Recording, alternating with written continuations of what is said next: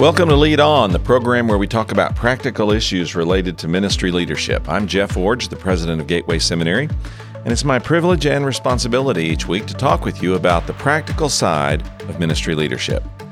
On this program, we try to take on the issues that are a part of day-to-day leadership of churches, ministry organizations, mission enterprises, those kinds of things. And if you're a pastor or an executive leader, or an elder, a deacon, a program director, this program is for you. Now, today I want to talk about an issue that can undermine leaders at every level. If you don't have a handle on this, if you don't understand what to do about it, if you don't manage this particular issue well, it will not only undermine you in the short run, but it might cost you your leadership opportunity in the long run.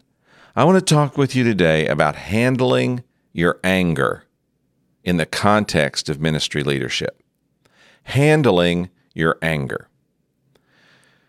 You know, every one of us has a story or two about when anger got the best of us, and I certainly do. I remember a few years ago at the seminary where I work, I was in a meeting, and some things were being said and some attitudes were being exhibited that were really frustrating to me.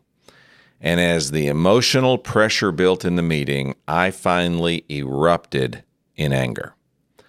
And I said some things I wished I hadn't said, and I said it with an attitude I wish I hadn't demonstrated, and it was a really ugly and difficult moment. Now, I made right by apologizing and restoring the relationships, and over the next few days, cleaning up the mess that my angry outburst had created. But nevertheless, in that moment, I did not handle my anger well.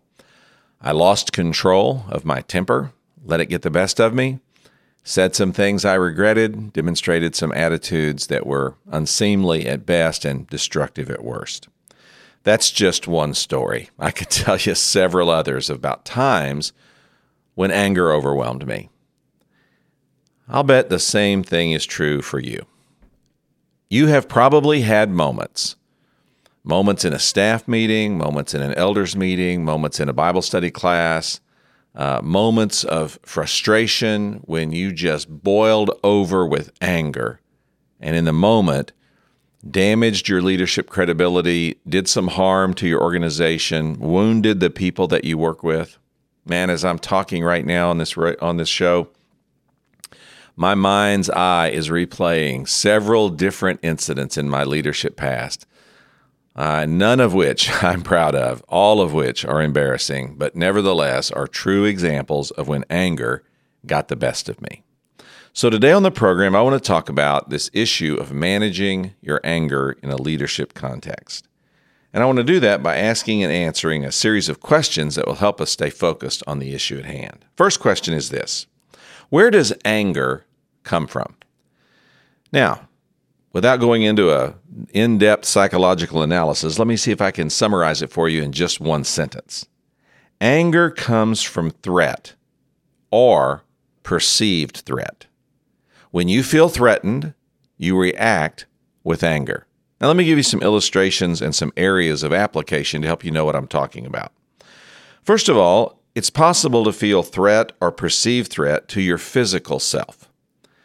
You're driving down the freeway, as I was a few days ago, and you start to change lanes, and suddenly someone swerves over in your lane, and you have to jerk the wheel, and you yell out something at that driver who almost caused you to wreck.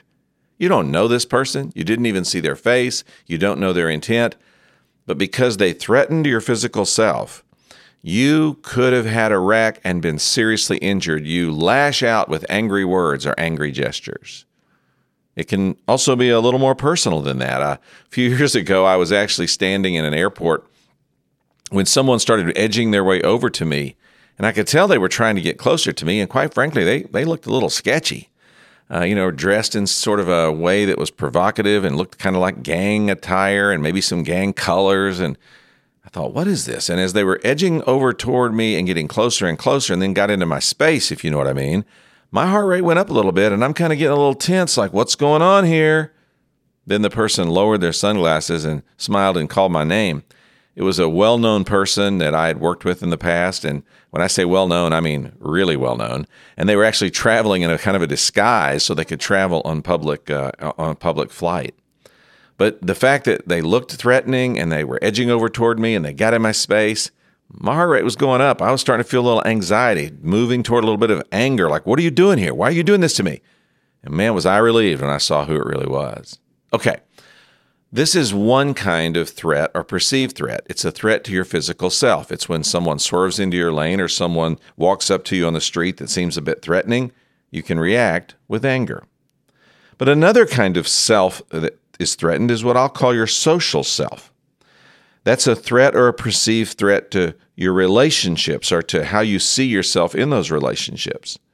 Like, for example, if your spouse disrespects you or devalues what you do. I once worked with a man who was a sports writer. He had been one for a number of years, and he had achieved some pretty significant success in that field, written for some major newspapers, and at the time I knew him was assigned to be the beat writer for a major professional sports team. His wife always made fun of him and said things to him like, when are you going to get a real job? When are you going to stop writing about games and write about something that matters? Ultimately, her devaluing and disrespecting of him just bred in him a resentment and a bitterness and finally an anger that exploded in so many different ways toward her. And ultimately, they got a divorce. Why? Because of disrespect and devaluing a person and who they are and what they do, a threat to their social self. This can happen when you're embarrassed at work, like by your boss, or it can also be when someone leaves you, like resigns from their role or leaves your organization and you feel like that you've somehow been wounded by that. So anger comes from threat or perceived threat to your physical self or your social self, or here's another one, to your extended self. For many years, I coached children's sports or youth sports. Coached a lot of different teams with my kids and had a lot of different other kids on those teams. And not often, but occasionally, I would have a parent react to something I did toward their child with real anger. You're not letting my child play enough. You're not treating my child fairly. You're not giving them the opportunity they deserve. We paid to be on this team. We should be able to have some say in how the decisions are made. Whoa, we're talking about a 9-year-old here. But why was this parent so angry? Because their child was their extended self. It was part of who they are and how they saw themselves and what they valued. And so if their child wasn't getting what they thought, the parent got angry, not the child. This also happens when your extended self is represented by your property being damaged. Like I remember once I was trying to get grass to grow in my front yard because I wanted to look better in front of my neighbors. And I had some issues in my soil and other things. And this grass wasn't growing very well. And I was really struggling with it. And I was feeling, angry about that because I wanted my yard to look good so it would be as good as all my neighbors and my neighbors would like me and respect me. And one day a little girl, her name was Larissa, was walking across my newly planted yard, leaving footprints where there was trying to be grass growing. And I rushed out of onto my porch and I thundered at her, "Get off my lawn!" And she started crying and ran off my yard and ran up the street toward her home. And I felt pretty good about myself. And I turned around and my wife said, "I thought we were growing children, not grass." Well, that got my attention. And I realized that I had gotten angry because of a threat or a perceived threat to my extended self. Now, that lawn really didn't represent anything supposedly consequential, but it kind of did because the lawn represented my value in the neighborhood, my esteem, and my wanting to look good in front of my neighbors, my desire to be liked by everyone, and you get the idea. So anger comes from threats to our physical, our social, our extended selves. When you feel threatened or when you are threatened, you will react with anger.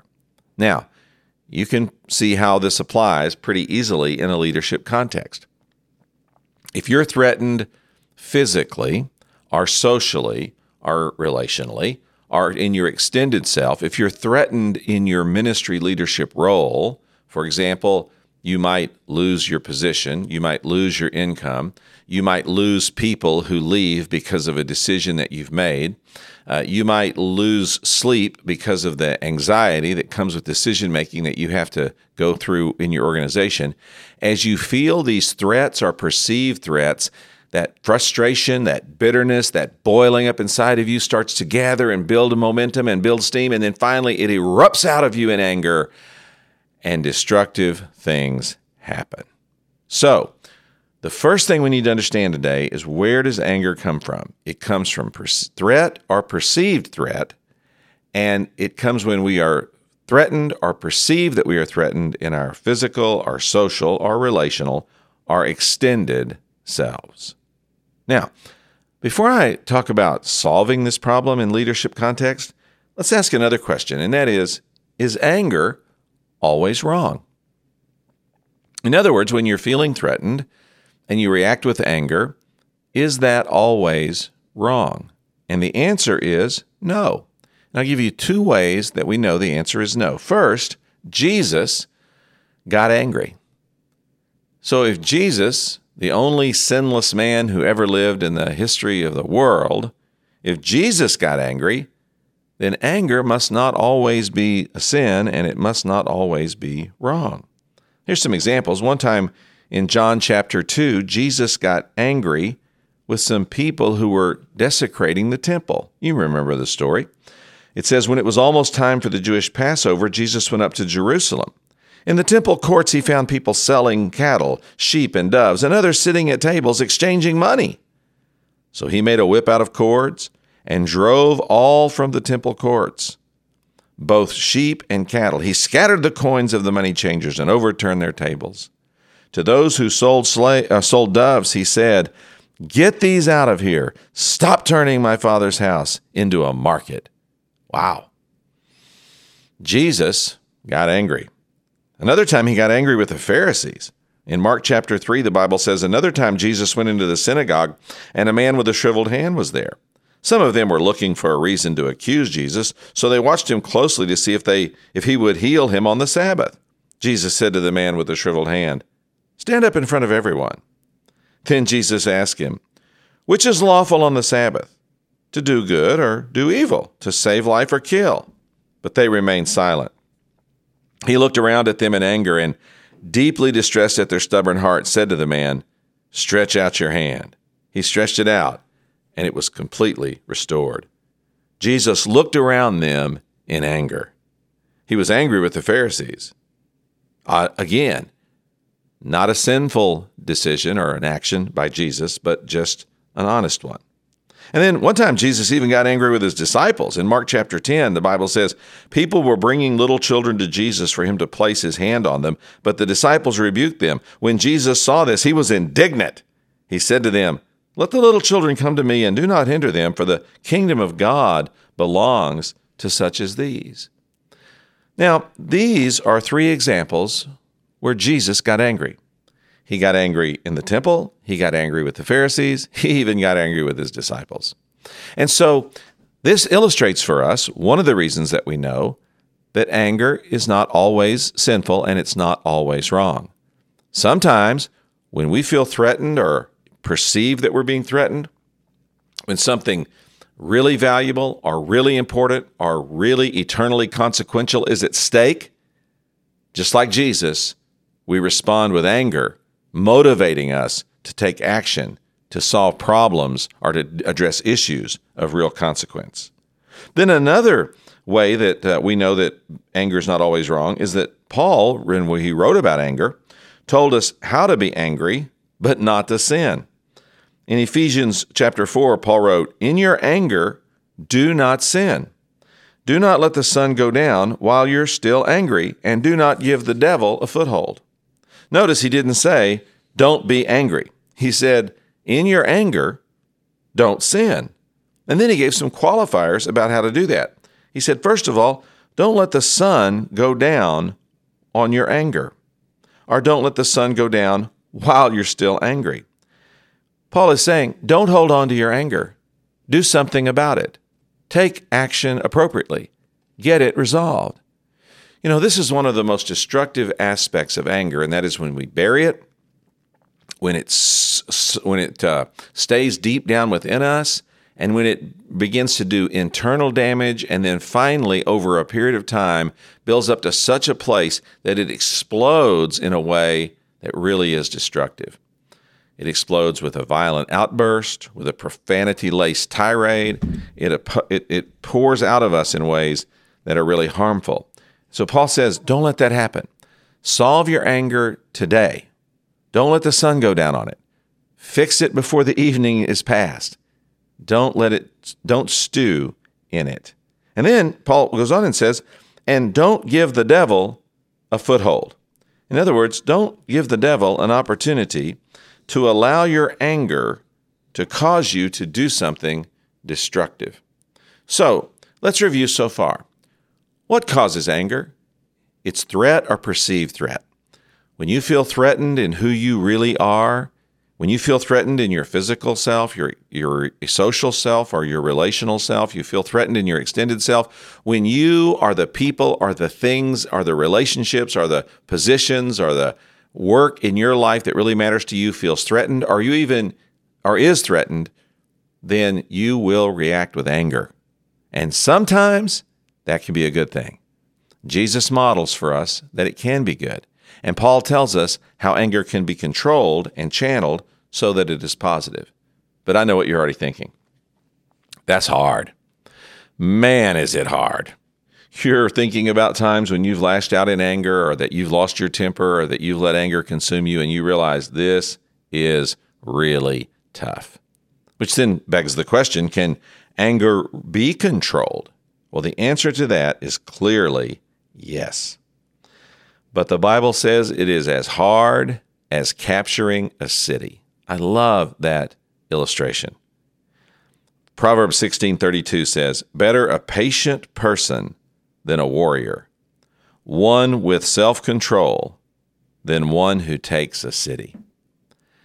It is better to have self-control than to capture a city, and it's harder to keep self-control than to conquer a city. Man, if you have really struggled with anger like I have, you know the truth of this proverb. It sometimes feels like it would be easier to go out and capture a city than it is to control the anger that wells up, within us. So, easier to capture a city than to control our anger. But the proverb says it can be done. We can capture a city. We can control our anger and capture that city of all that goes on within us in that regard. Well, let's move on to the last. What are some steps that you can take to help you control your anger? We know where it comes from. We know sometimes it's all right. We know most of the time it's not. And we have to learn how to manage it, how to take control of it, how to overcome it. We know how hard that will be, harder than capturing a city, but we have to do it. So here are 2 steps, a little explanation and illustration for each one, to help you control your anger. Number 1, lower your threat threshold. Lower your threat threshold. Now, we're familiar with these ratings of threats in our world. We've got the DEFCON 1 and DEFCON 2 that really terrify us about nuclear threat that exists in our world. We're familiar with that. But a lot of us who live in the Western United States are also familiar with fire rankings. You pull into a park or a national park, and you see a sign, what's today's fire risk? And it'll be green on one side and bright red on the other. And the more it is toward the red, the more careful you have to be because the threat level is higher for fire that day.